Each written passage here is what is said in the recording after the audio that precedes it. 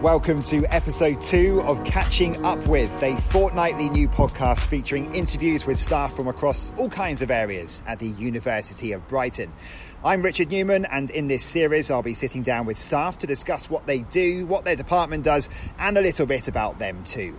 This time I've been speaking to e-learning manager Katie Peart. Most people who know me think of me as Student Central.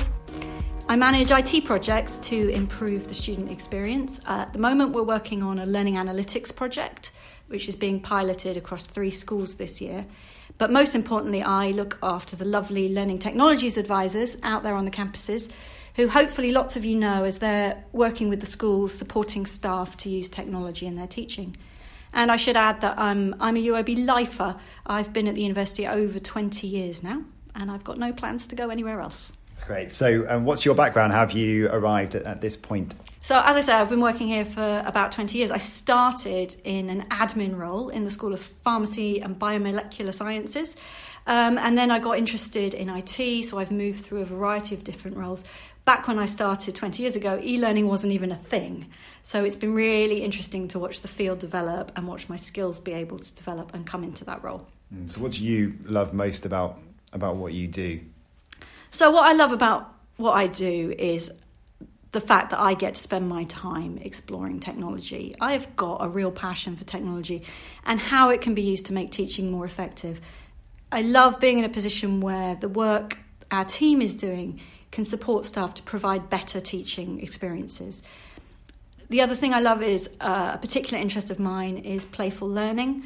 I'm involved in a special interest group for playful learning, and I love having the freedom to be able to introduce techniques and tools which can make learning more fun and engaging for our students. If you've ever seen me out and about the university, there was almost definitely a quiz involved and probably some prizes. Yeah, that's interesting though. So it's a long time to sort of pick out some rewarding moments. What's been the most rewarding moments since you've been at the university? You could pick a couple. I've been thinking hard about rewarding moments. And rewarding is when you've been working on something and it really comes to fruition and has made a difference. I'm really proud of the work our team has done introducing better assessment practices across the university. We've been seeing this through for years now, bringing in electronic submission, bringing in electronic marking, bringing in electronic feedback. It's been a really long slog, but helping students now be at the place where there's one place to go where they can get their deadlines, get their submission points, get their grades, get their feedback. And we know we're still not there yet and there's a long way to go, but it really feels like the work we've done has made a difference. So what led you to this point then? Is there something or someone that's influenced your career? Yes, there is. It's going to be my colleagues. The people I've worked with are the ones who've made a difference. And I've worked with some brilliant people over the years.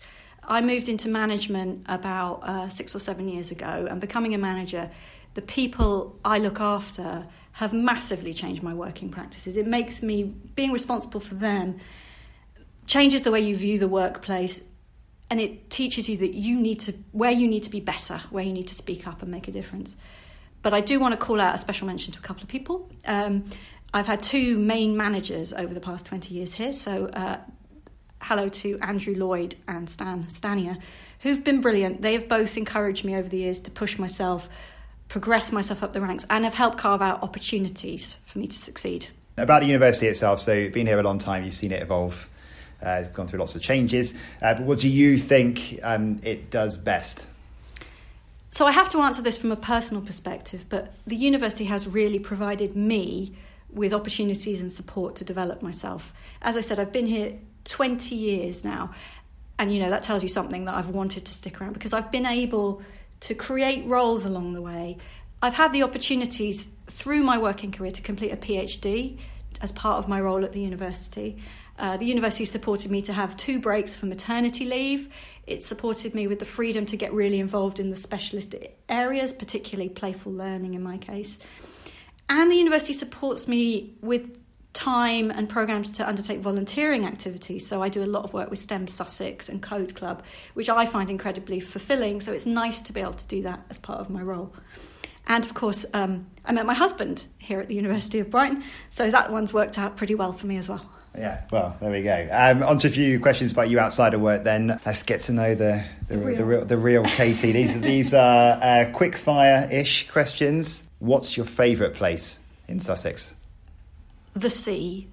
Anywhere along the coast. I ride to work on my bike every day, and I love cycling along the seafront. Since moving to Sussex, I've lived increasingly closer and closer to the sea. I reckon I'll end up in a beach hut before long. Cycling apart from when the wind is against you, of course. Yeah. What are you currently reading, watching or listening to? So reading, I read a lot. Ideally, dystopian teenage fantasy series, that's my genre, with strong heroines. I like anything adventures, people chasing dragons. Think of the Hunger Games or Maze Runner. Currently, I'm reading a series called The Time Riders by Alex Scarrow, where you have to save the world by keeping history on track. Okay, you can see like Harry Potter around your office as well. Yeah. Scenario is you've got a completely free weekend, no commitments, no responsibilities. So what is your ideal weekend? Okay, so Saturday, almost definitely, family and friends are coming round. We're going to have a nice big meal. We've just been doing up our house, so we're going to show off my house and we're going to have a lovely meal. I quite like cooking.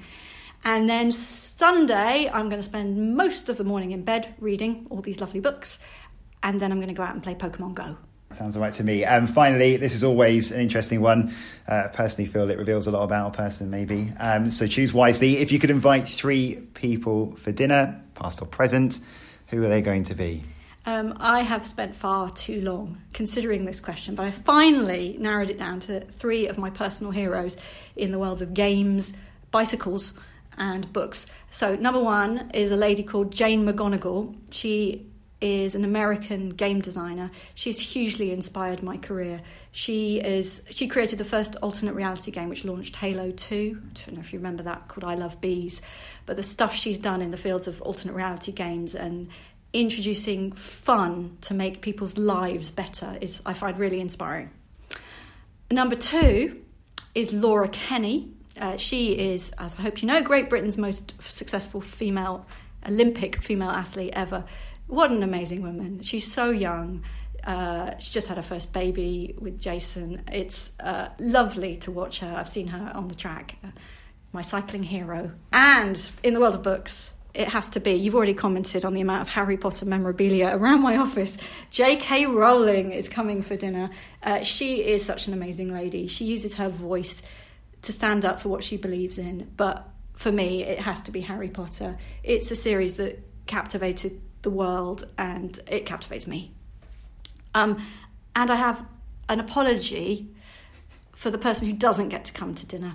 Jodie Whittaker can't come to dinner yet. She'll be the first female Doctor Who. I know she's going to be amazing, but she hasn't done it yet. So I'm going to wait a year, if that's okay with you, Richard.